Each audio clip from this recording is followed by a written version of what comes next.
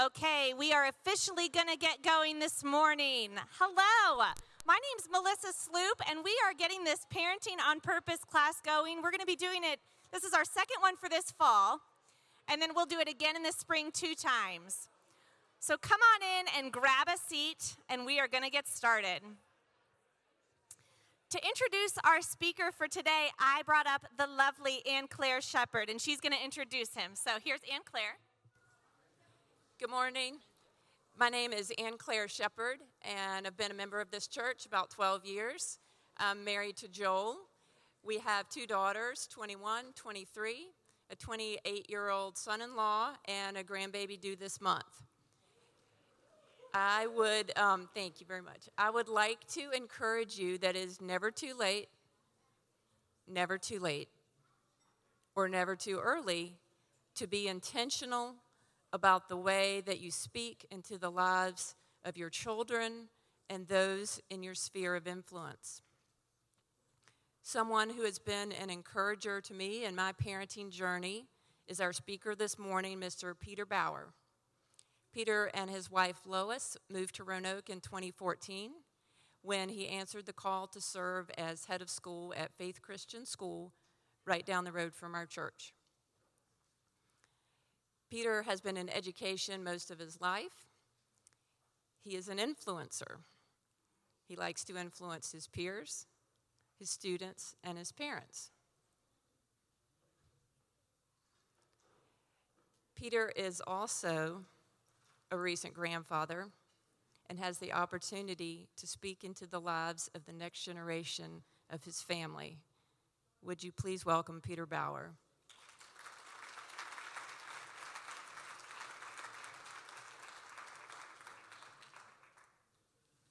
There's a picture of my grandson, in case anybody wants to, maybe you can come up later and get close up. I forgot to tell you, if you are sitting in this front row, that's half tuition at Faith Christian School. So, yeah, come see me afterwards. Just a little heads up, I'm going to be showing video clips. There's one, as I would describe it, PG-13 word in the first video, heads up for parents with young kids. It's an honor to be here. I'm very passionate about this subject, and without further ado, let me begin. Think for a minute about nearly every story you have ever heard or book read. Almost universally, the hero or heroine of the story goes through a crisis. And whether they survive or not, succeed or fail, appears to be on the edge as slim as a razor. And the future of the universe or of a critical relationship hangs in the balance. And at that crisis, that razor's edge, it is most often about the characters' hearts, their core beliefs about who they are. You see, all the great stories are ultimately about our hearts. From Cinderella, am I worthy? To Frodo Baggins, do I have what it takes? Whether or not they survive or succeed is based on what they believe about themselves. And at the moment the clock literally or figuratively strikes 12, his or her identity hangs in the balance. And it seems the whole world hangs in the balance too. It all hangs on the answers to questions like, do I have what it takes? Can I do it? Am I really the one? Am I worthy? Boiled down, the question is, what is the truth about who I truly am? And what is unceasingly and universally true is that these stories touch something very deep in our own hearts. Even though it's just a movie or a fable or a fairy tale or even a cartoon, we're drawn in, we weep, we cheer, we fall in love, we vicariously die, and we resurrect. And in so many ways, we find ourselves asking the same questions, don't we? What is the truth about who I truly am? You see, we are Cinderella, and we are Frodo, and we aren't sure. My premise is that our hearts are in peril and that there's a war being waged against them. You need not think very long to remember a time when your heart was struck with an arrow. When it left you wondering if you were worthy or whether you had what it takes, or even if you may have felt in some way as though that arrow that struck your heart was deserved. You thought you had what it takes, but something someone said struck at the very core of your confidence. Struck at your heart, and now you wonder, and now you don't, and now you doubt, don't you? Psalm 109:22 says, "For I am afflicted and needy, and my heart is wounded within me." You see, it is about your heart, and we are afflicted and needy because our hearts are wounded. Sometimes arrows come from those who love us the most and misplaced good intentions. Maybe you understand. I want to show you a clip from a movie called October Sky. It's a story of a young man, a son, who hasn't met his father's expectations. And the arrows and the wounds and the afflictions come, and the doubts. Maybe many of us can relate to what this young man felt. Whoa. 10, 9, 8, 7, 6, 5, 4, 3, 2. Holy shit, it's headed for the mine. I told you we didn't know what we were doing. I told you. No.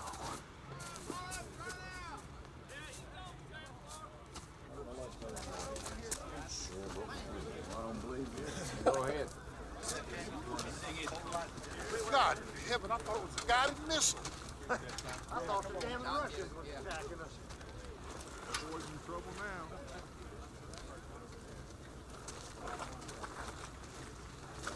So this is what you've been up to in the basement, huh? Yes, sir. Damn, Homer. You could have killed somebody with this idiot thing. No, sir, I'm sorry. Homer here wants to be a rocket scientist. Is that it, John? He had no idea what he wants to be. But I know what he is. He's a menace, and he's a damn thief. And so is whoever helps you. Ike Barkovsky did this, didn't he? Don't you ever let me catch you with these fool things on company property again. You understand me? Yes, sir. And go home.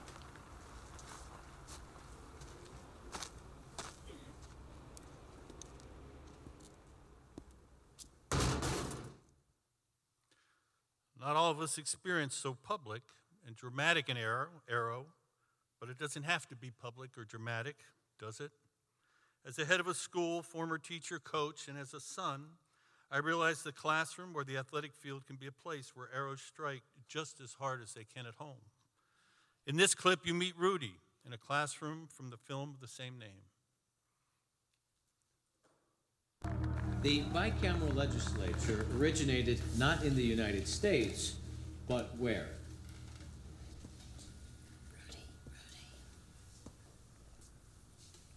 Mr. Rudiker, would you be interested in joining us? The House and the Senate Don't even committee? try. If I were giving out grades for daydreaming, you'd be getting an A. But in civics, you're failing. You see, ladies and gentlemen, the problem with dreamers is they usually are not doers. Their achievements are grand up here, but here, where it counts, they fall short. Now, the bicameral legislature originated... Hold up. I have an announcement. If you are a student interested in making the University of Notre Dame your college choice, a bus will be leaving here at 10 a.m. Saturday, December 15th for a one-day guided tour of the campus. Please sign up by Wednesday, November 5th. What you don't know if you haven't seen the entire movie is that it was the very fact that Rudy was a dreamer that ended up taking him further than anyone could have imagined. But as a young man, do you see his heart was under attack, and the arrow struck deep, and he doubted. I believe all of these things give evidence of the war against our hearts and what God desires for us. And in the context of our time here this morning, the hearts of your children. What I hope to leave you with today is a battle plan to thwart the war against your children's hearts and encourage you as parents, because parents, you hold in your toolbox one of the most powerful tools in the universe, your words. The world was created perfect, perfectly reflecting God's handiwork in us and in his creation. That handiwork is now marred by sin, and we are in the battle to restore it in ourselves and others and in his creation. And in every battle, there's an enemy. You see, since Adam and Eve fell, God's glory in us and in others is under unending assault. And as a result, as believers, and I strongly believe specifically as parents, we have the privilege of joining God in his work of restoration and redemption and healing. And be prepared, at times it will not be easy. So today I want to talk about one aspect of this work, and that is the incredible privilege we have as parents in being able to speak God's glory into the lives of our children and to paint a picture of hope of what God's glory might look like lived out in their lives, to help restore and heal the image that's under assault, and to add a bit of body armor against the fiery darts of the enemy that are aimed at the Achilles heel, the most vulnerable target of our children, their hearts, the core of God's glory in them, and the center of their image bearing. Fair warning, in battles, people get wounded. Much of what I share is born out of my own woundedness, fiery darts that penetrated. There are many kinds of wounds, and in the great scheme of things, and juxtaposed to other wounds, mine might seem minor, and they may well be, but they're nonetheless real for me. More to the point, the things I'm talking about are universal, and it's my hope that we become more effective in our kingdom-building efforts, and particularly more effective in the lives of those God has placed in our sphere of influence and care. And at the very least, raising your awareness, and at the most, unleashing your capacity to help fortify your child's hearts. Let me start with the following. Think about what your name was during your school years. You know, Peter is always blank. What characteristic fit? Think of a classmate in school you knew had a name. When I think of Lucy, she was always. Think of the best student in your class. Think of 3 characteristics of that child that made them, quote, the best. I can remember it like it was yesterday. In front of the bay windows at the dining room table, our window faced the fields. There was a huge oak tree at the back of the pasture, and a hawk used to perch on the top of it. Andrew, my brother, 4 years younger than I, was in 3rd grade. I was in 7th. He had math homework, and I knew I could help. In fact, I insisted on helping. Insisted. I knew that I could teach him in a way that he would not only be able to do that problem in math, but would likely prepare him to win a Nobel Prize. I was so eager to help that above the loud protests of my brother to stop, I finally heard my mother say, "Peter, enough. Just leave him alone. He doesn't want your help." Ouch. Maybe I shouldn't teach. Then there was Josh Kunkel and Aaron Temmin in the 5th grade. Oh, and the tack. I was able to influence Josh into thinking that one of the funniest things in the world for him to do would be put the tack on Aaron's seat. You see, I liked influencing people to do things, just not in the right ways. And I was good at it. I loved to teach. I loved to influence. I loved to play a role. I loved to be in front. Obviously, in many instances, these loves could have been better directed. Just ask Aaron, who sat on the tack. Or my younger brother, who was nearly traumatized by my efforts to teach him. But do you see, these were glimpses into something more and something good. I have taught or coached every age from pre-K through adults and loved it. Maybe, just maybe, I was born to be an influencer, a teacher, a coach, and maybe even a leader.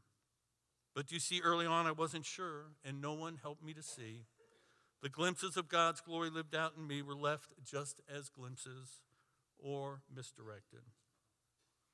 I heard a story about Zig Ziglar, and it revolutionized the way I approached teaching, coaching, and most importantly, the way I parented. For those of you not familiar with the name, for over 4 decades, Zig Ziglar was one of the most popular and successful motivational speakers in the United States. I don't recall where I heard this story, but it's worth retelling. Zig Ziglar had just finished speaking at a large event and was making his way out of the building through the foyer. There he approached a young mother and her 11-year-old son. Mr. Ziegler? Yes? Mr. Ziegler, would you have a moment? Certainly. Mr. Ziegler, I wanted to thank you. Well, you're welcome, but may I ask what for? Mr. Ziegler, I wanted to thank you for changing my son's life. Well, that sounds like a story I'd like to hear. Can you tell me about it? Mr. Ziegler, just 3 years ago, we were at a similar event, and after it was over, we found ourselves in the lobby just like today. Then, without even knowing us, you came right up to us and introduced yourself. You said to me, hello, my name is Mr. Ziegler, may I ask yours? Mary, I said. And then you asked, who was the young man standing by my side? I introduced my son Matthew to you. Mr. Ziegler, you got down on one knee in front of my son and introduced yourself. Hello, Matthew, my name is Mr. Ziegler, it's nice to meet you. Matthew, do you know I have a special gift? No, sir. Matthew, would you like to know what that special gift is? Yes, sir. Matthew, my special gift is that I know a winner when I see one. And Matthew, you are a winner. For some reason, and at that time, there was something incredibly powerful about that story, and I was deeply touched and profoundly affected. As I thought about that story, it struck me every child I have ever taught or coached is a winner. Not the attaboy, everyone get a trophy winner. No, a much, much more powerful and much more eternal winner.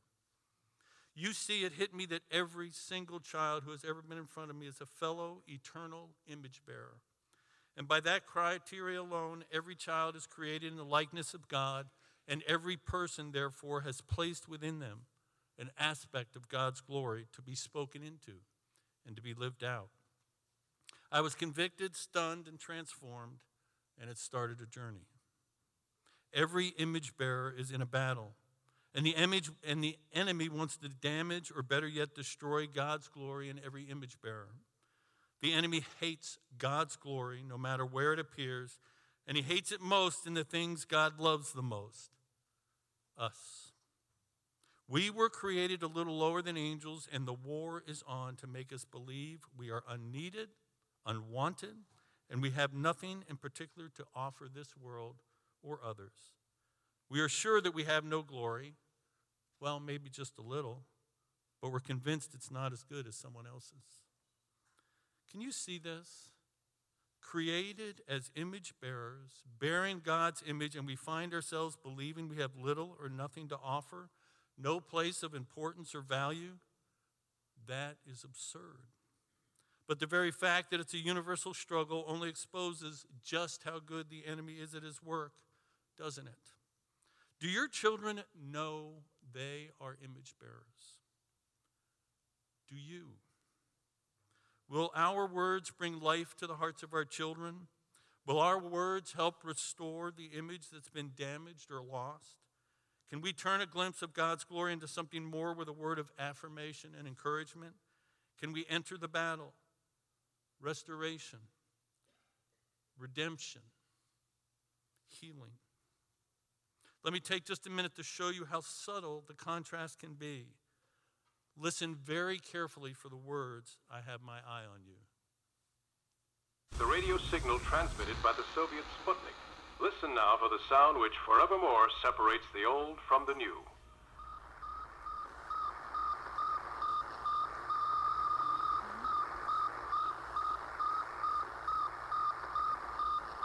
That's it. That's the Sputnik. That's Sputnik. So big deal. Big deal? What you fail to grasp is that the sound you're hearing is being transmitted by an object that is traveling at 18,000 miles per hour, 559 miles high, and orbiting the Earth every night. Shut up! Boys, not in my class. Thank you, Quentin. Now, Quentin's right, y'all. Sputnik is a milestone in history. Things will never be the same again. What do you think about that, Homer? Well, yes, ma'am. Okay, I got your tongue. We were talking about being in orbit, hundreds of miles away from the Earth. You know anything about that? No, ma'am. Got my eye on you, boy. In a different clip and from the same movie, you're about to hear the exact same words. I have my eye on you. and the tone could not be more different. So once again, listen for the words, I have my eye on you, and consider when you may have heard that tone, or maybe when you've used it. Mr. Bykowski did a damn good job on this. Yeah, well, he used the washer for the well. Man, it looks just like it did in the picture. Prodigious. When do we go? Give me that. What is this, a weapon of some kind? No, sir, it's a rocket. I don't allow dangerous devices on school grounds. Mr. Turner, I asked Homer to bring that to school. Showed in class. You know, the boys are thinking about entering that county science fair. Be careful, gentlemen. I'm gonna have my eye on you. Thank you, Mr. Turner. Did you hear it? I have my eye on you. The same words with entirely different implication. One gives life, the other an arrow. One, there's glory in you, you have what it takes. The other, there's trouble in you. What you have in you is not meant for good. One is a blessing, one a potentially deep arrow. As image bearers, I believe God has placed in every one of us and every one of our children gems of his glory. His glory. Let that soak in. Some gems are hidden and some are more evident. Don't be too quick to think that God's glory is necessarily the more apparent or seemingly obvious. Say a singer or an instrumentalist or an artist or a really smart child. You see, in many respects, the glory revealed isn't so much in the actual performance or in the end result anyway. That is only the culmination of God's glory expressed along the way. God's glory revealed isn't an event or a one-time culminating performance. It can't be, or else if we never performed, we'd never reveal his glory. His glory may well have been in the persistence, the dedication, the sensitive spirit, the nuance, the humility, the dreaming, the passion, the kindnesses, the tenacious spirit, or even the free spirit. It may have been the rule breaker or the rule follower that resulted in a great performance or event. But do you see, that was the culmination of God's glory lived out over time. Your child's image bearing is a characteristics that reveal God's characteristics. In fact, God's glory lived out in us may lead to what appears at times to be failure. God's glory lived out in its most complete form through the ultimate act of faithfulness resulted in a crucifixion. Death, but not failure. God's glory lived out. So we need to be careful not to see God's glory as a single event or outcomes, but in being faithful to fully live in a manner that most fully expresses who God made you and each of your children to be uniquely. We are so tempted to acknowledge children when they perform, when they are easily compared to others and do well. And there is a danger there, and we know it, but it's hard not to do it. The image bearer bearing God's image in the path is the path that helps a child to be all that God created him or her to be. Think of this. God created in St. Paul unbridled passion. He passionately killed Christians. God didn't take away Paul's passion. He redeemed it and pointed it in the right direction. Passion as an appropriate expression of God's glory produced a passionate preacher and soul winner. God did not remove Peter's boldness. With a rooster's crow, he humbled and refined it. And Peter became the rock on which the church would be built. The church couldn't be built on bold, fearless arrogance, but it could be built on fierce, bold humility. Two people can sing the same song and of the same quality, but the motivations and aspirations for excellence may be born out of darkness. I love to influence. Influencing others to do foolish and hurtful things was wrong. And there was a period of time when I excelled at it and even enjoyed it. I know God's grace has changed my desires and how I influence others. He's brought redemption and restoration and healing, which has helped me to be a better image bearer. Maybe that's been a longer path than it should have been. I wish somebody spoke into my life earlier and helped me to see that I was a unique image bearer. So what does this look like? My son Andrew did not share my passion for athletics or my ability. I lived to play, to compete, to run, jump, tackle, score, and win. I was an accomplished athlete in high school and college. As a young child, Andrew, 4 years old, and I would visit equipment stores, typically farm equipment. Andrew would pull out the specification sheets on the tractor, the mower deck, the roller tiller, the combine, the rake, the manure spreader. If it was on the rack, We had a copy of it. So can you imagine for bedtime reading Goodnight Moon, and then to Andrew's insistence reading each spec sheet out loud, going through the size, weight, length, width, torque, nuts, bolts, ring, and the blades of the 20 spec sheets we picked up at the local farm or mower shop every night. Can you see that God's glory was to be lived out in Andrew differently than it was in me? And as a father, I had to go there. My job was not to make sure he became an athlete or teacher or speaker or influencer, because God's glory in me should be God's glory in him. The image of God he was to bear was not the one his father bore. How foolish when we think that God's glory ever looks the same in any of us or in our children. But we're tempted, aren't we? I can tell you that I was much more comfortable kicking a soccer ball than I was discussing the specifications of farm implements and all the mechanisms involved for manure to be launched from the back of a manure spreader. God's glory is different in each image bearer. And I came to understand that my responsibility as a parent was to encourage what God's glory was to be lived out in Andrew, not me. So at night, along with, and good night to the old lady, whispering hush. Good night, stars. Good night, air. Good night, noises everywhere. Was included the John Deere 3830K manure spreader, 36.4-inch length for this 1 3/4-inch drive shaft, producing a torque of 200 RPMs, and 24 inches for each blade, which are held on with 6 4-inch bolts, each with a 1/2-inch nuts on 16-inch tires, inflated to 15 PSI. So I heard Zig Ziglar, and I realized that I needed to go back into my home as a father and my classroom as a teacher and back to coaching and begin to see my son, my students, and athletes as unique image bearers first. In school, we are teaching and coaching, and as parents, we feel pressure for our children to fit our preconceived aspirations. But that sometimes creates in us the work of a technician and maybe not so much the work of a fellow image bearer. At school and home, we get caught up in the inconvenience a child might be causing or the discipline needed. When this happens, we need to be aware. Who is this soul in front of me? And who is this child I parent? And what does God see in his or her full expression of his glory? Oh God, would you allow me to play a role in encouraging your image and a fellow image bearer, and in particular in my most precious image bearer, my own child? Would you allow me to get far enough past my own stuff to see God's glory in another and to take the time to identify it, acknowledge it, speak it, and encourage it? What is that winning as Zig Ziglar claimed to see that God has uniquely placed in each child? It's God's image in the image bearer. It's God's glory waiting to be rescued, affirmed, expressed, and lived out. Teachers and parents have a great responsibility, but more important, have a glorious and profound opportunity.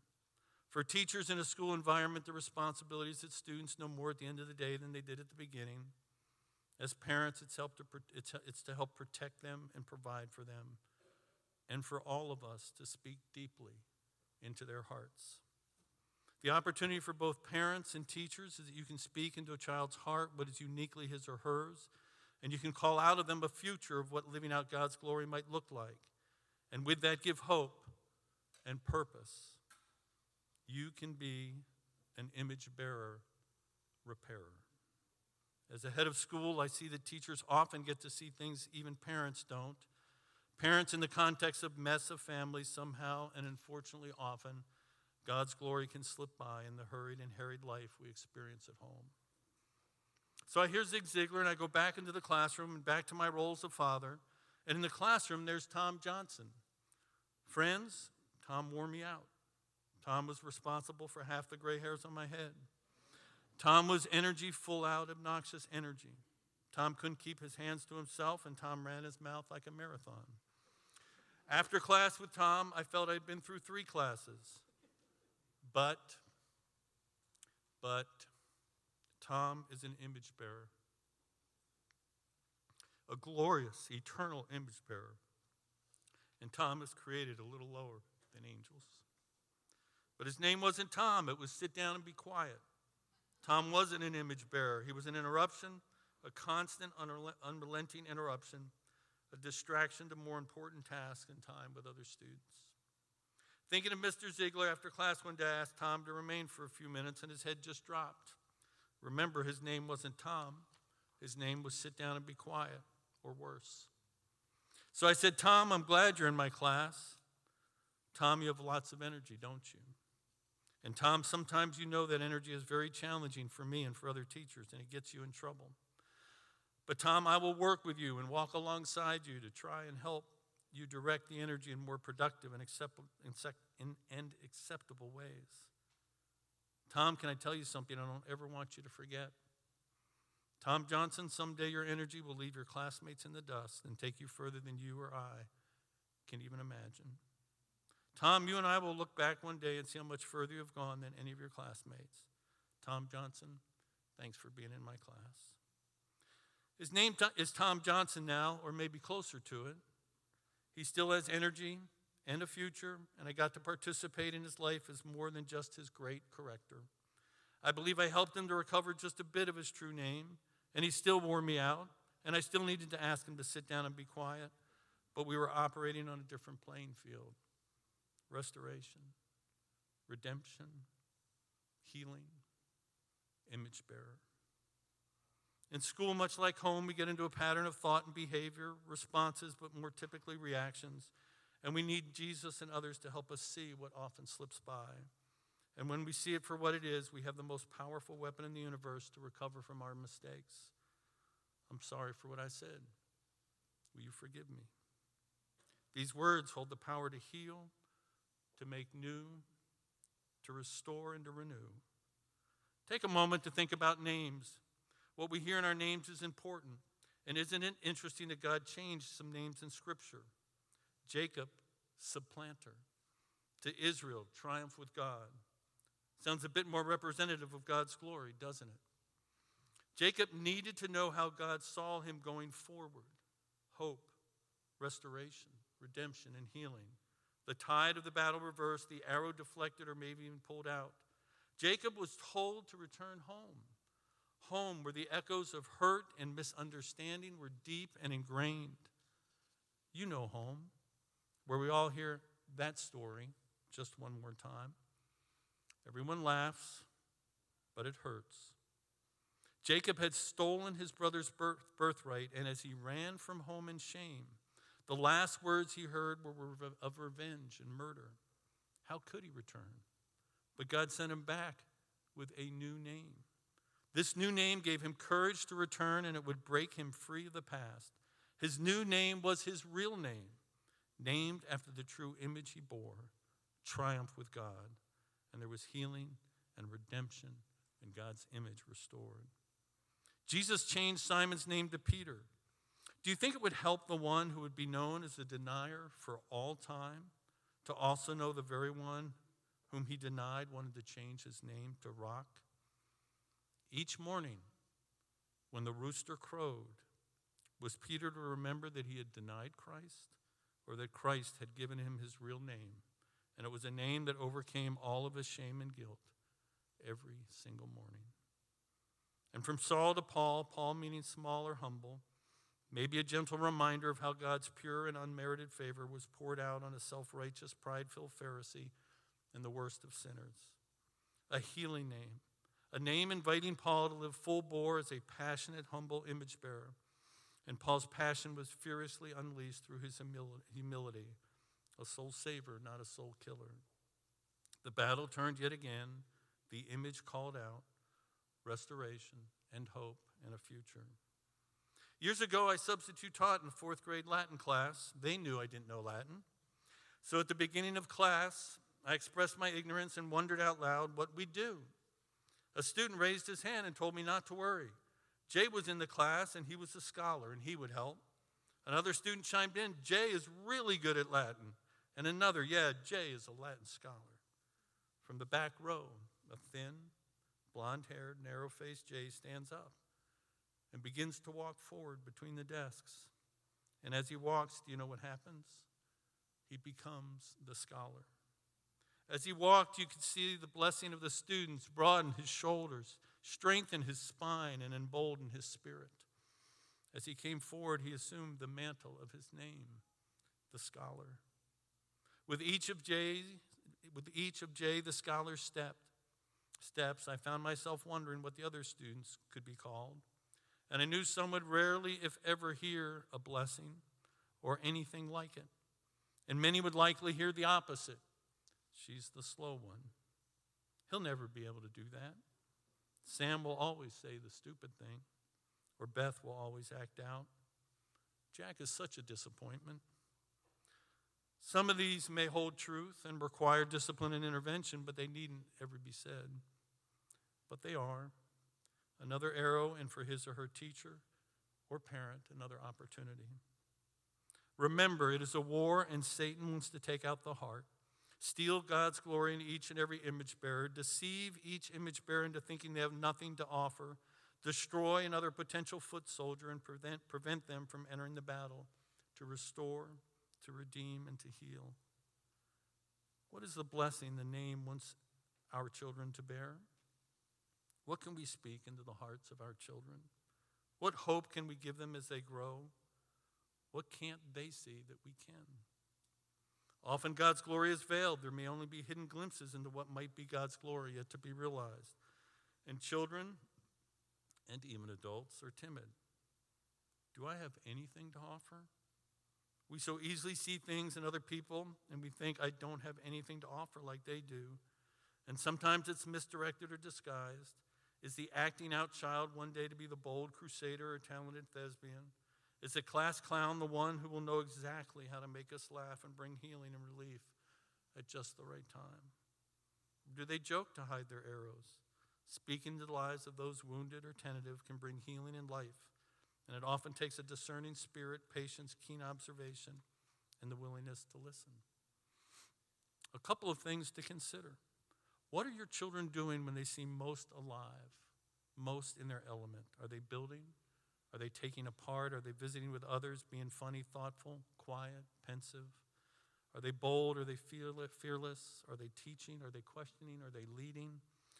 What are the glimpses you see of the unique bent God has placed in your children? Think of how having conversations like these would feel to your children. Sam, do you know how you love to build Lego? Sam, do you know some of those big buildings in Roanoke? Man, Sam, maybe someday you will build something like that. Anthony, I have never seen someone so good at taking things apart. Why don't we take a trip to the Goodwill store to see if we can buy some things just so you can take them apart? Anthony, I know some great inventors who took things apart when they were your age. Anthony, I think you'll be a great inventor someday. Amy, I know those words hurt. They were hurtful words. Let's talk about how to respond in an appropriate way. Amy, I don't want you to lose your sensitive spirit. This world needs people who are sensitive. Amy, do you know Jesus was sensitive to others and he heard hurtful words too? Sharon, you are so very quiet. Are you thinking of lots of things when you are quiet? Taking time to think about things is a great way to learn. Sharon, I think you are learning lots. I'll look forward to hearing your thoughts when you're ready. Sometimes God's glory will just peek its head out to see if it's safe. If we aren't aware or attentive, we miss it, or worse, we inadvertently clobber it. Your child is wanting so badly to make you proud, for you to take notice, to acknowledge, to smile, to see his or her unique image bearing, and we miss it because we are harried and have other things to do. And worse, we heard it, and maybe they won't try again, at least not with you. And maybe you remember when you tried a long time ago, just that once. Parents missing the glimpses of God's glory in their children is so universal, it even shows up in cartoons. Look, Mom, I drew a picture of me landing on the moon. Look, Mom, I made a prototype of the rocket out of macaroni. Look, Mom, I made a real rocket based on the macaroni prototype.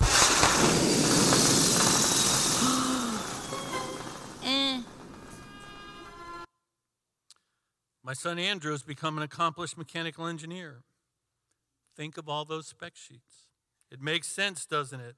He did play some sports, but God's glory lived out in him as an engineer, not an athlete. I had wonderful parents. You'd have loved them. I surely did.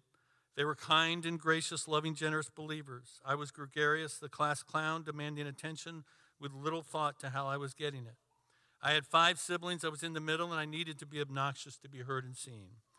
Words came in actions with few filters. I can clearly remember my father telling me, "Peter, you just don't think." Ouch.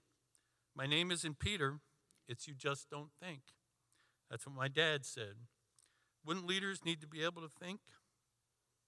Parents, pray that you can see what your children don't and give them their rightful name as image bearers, to give them hope, to fortify their hearts for the hard times ahead. Change for them what they hear from others that might wound them into what gives life. What is the path to seeing God's glory in your children? Number 1, these opportunities will not announce themselves in advance. You need to be looking for them.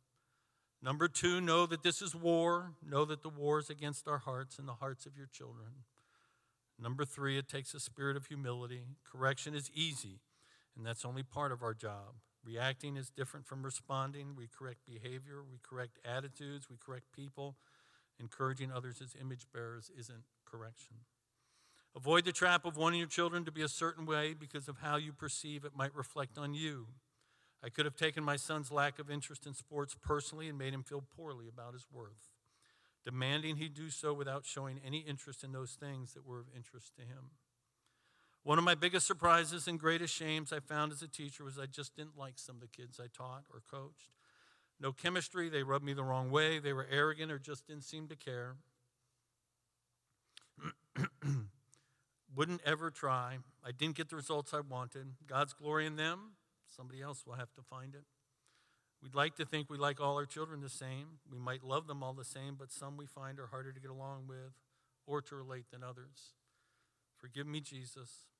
Thank you for pursuing me when there was no chemistry, when I didn't try, when I rubbed you the wrong way, all the way to the cross. Number 6, ask God to allow you to see in your children what he sees in them. Ask to join him in healing the wounds, to restore what was lost, and to reveal what is hidden, and to give hope. Ask him to reveal to you his name for each of your children, their true name, and work on ways to affirm it. Number 7, see through the haze. Context is everything. Ever have a child break curfew? You're chewing them out when they say that they were in a car accident? Everything changes, doesn't it? Your children have a lot going on. God's glory may be hanging by only a thread. You see only the symptom and may not take the time to hear what else might be going on, or at least consider it. Look for these opportunities to speak in the heart of your children, words of deep encouragement. When you are reading a book and one of the characters displays sensitivity and caring, or notices something others don't, or jumps into the fray to protect or save, imagine conversations like these. Billy, do you see where the white knight protects the princess? Oh, Billy, that's what you would do. Why, when you grow up, Billy, you may be the best protector ever.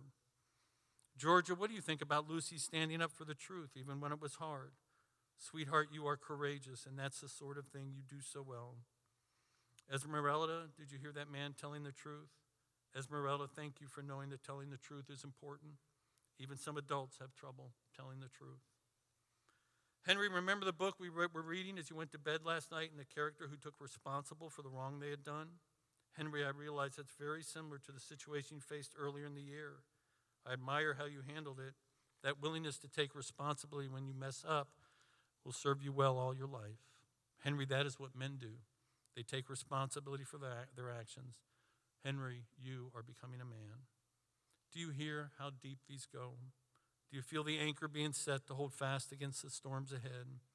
Can you see these arrows being removed or deflected?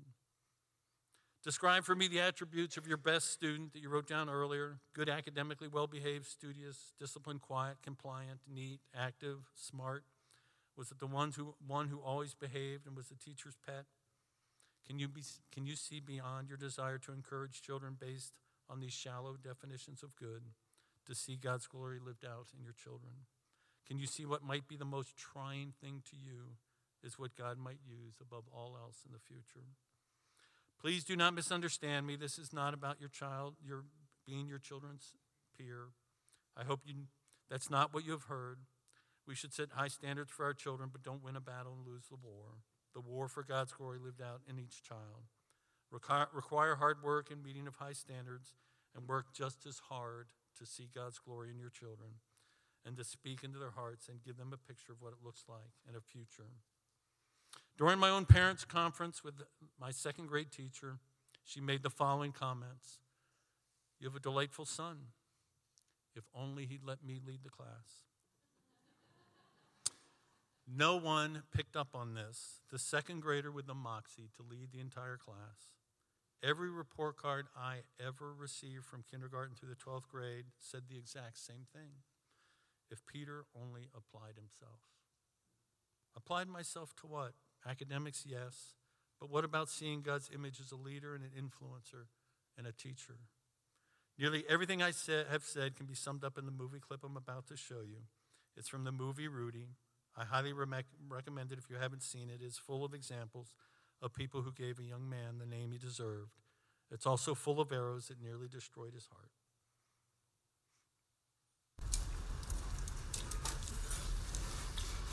What is today? Friday. No, I mean the date. August 23rd. And that is? My birthday. 22 big ones. Oh, Pete, it's starting to go by too fast. Well, I know I didn't have time to wrap it, but, go ahead. You shouldn't have, Pete. No, I know.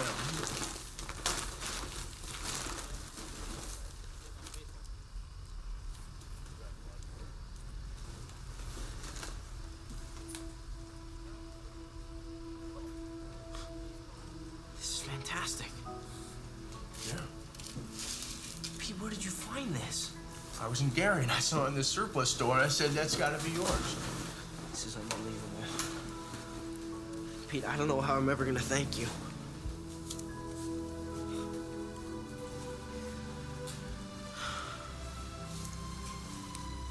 How does it look? You were born to wear that jacket. 2 more minutes. Did you see it? You were born to wear that jacket. Rudy's friend knew him, called out his unique image bearer, and literally clothed him in it. Restoration, healing, hope, and a future. What jacket are each of your children born to wear? What can you offer them to affirm and encourage their distinct image bearing? What words of affirmation, restoration, healing, and hope can you give them? And finally, just a couple more comments. After sharing this with our faculty, I received the following email from one of our teachers. Mr. Bauer, thank you for what you shared. God has already used it to move in my classroom. I have a child who likes to share scriptures, pictures, and thoughts from his Bible. It is important for you to know that he also likes to come up in front of the class to share them, and it's not always the best time.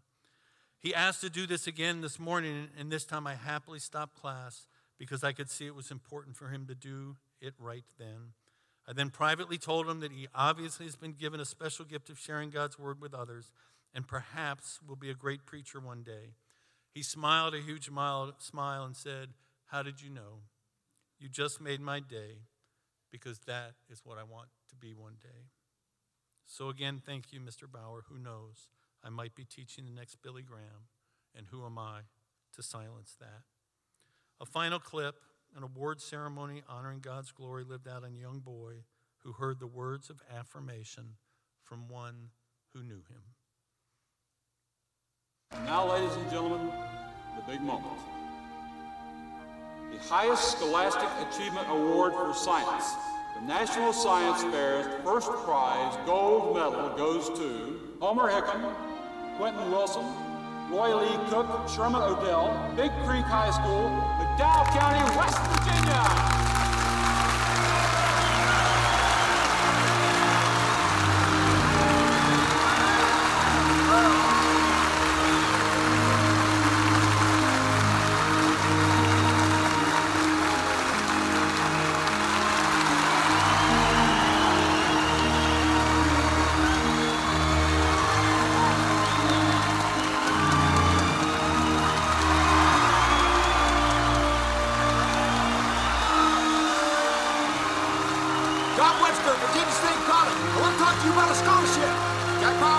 Virginia Tech. We got the best science program in the state, buddy, okay?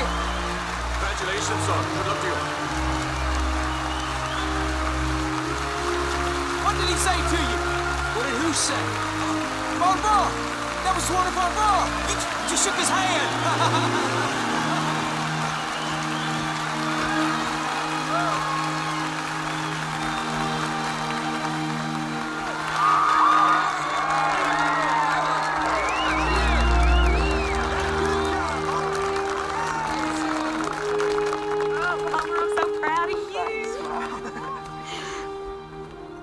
Here, hon. Where's Miss Riley?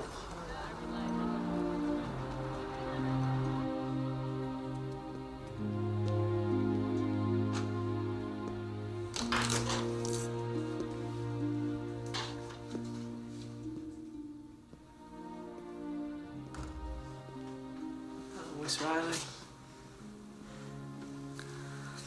Hey, Homer. Hey. Hey.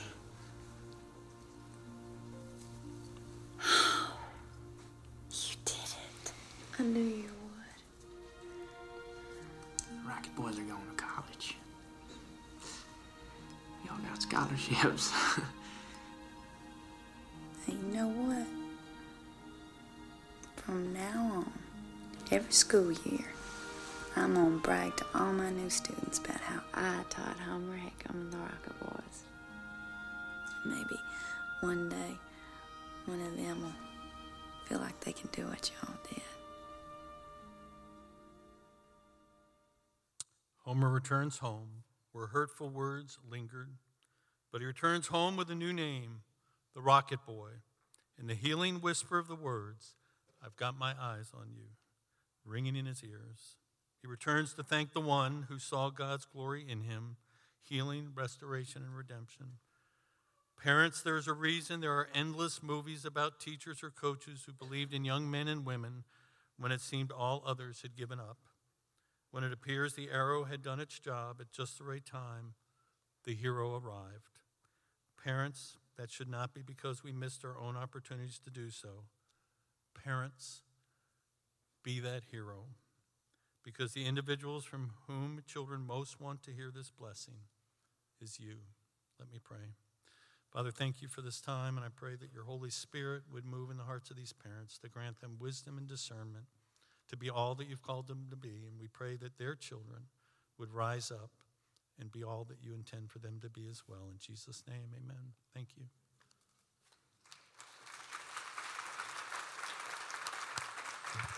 Thank you so much, Peter. Oh my goodness, what a gift. And Ann Claire and Aaron Love, I just want to say thank you for telling us about this powerful presentation. What a gift. Thank you.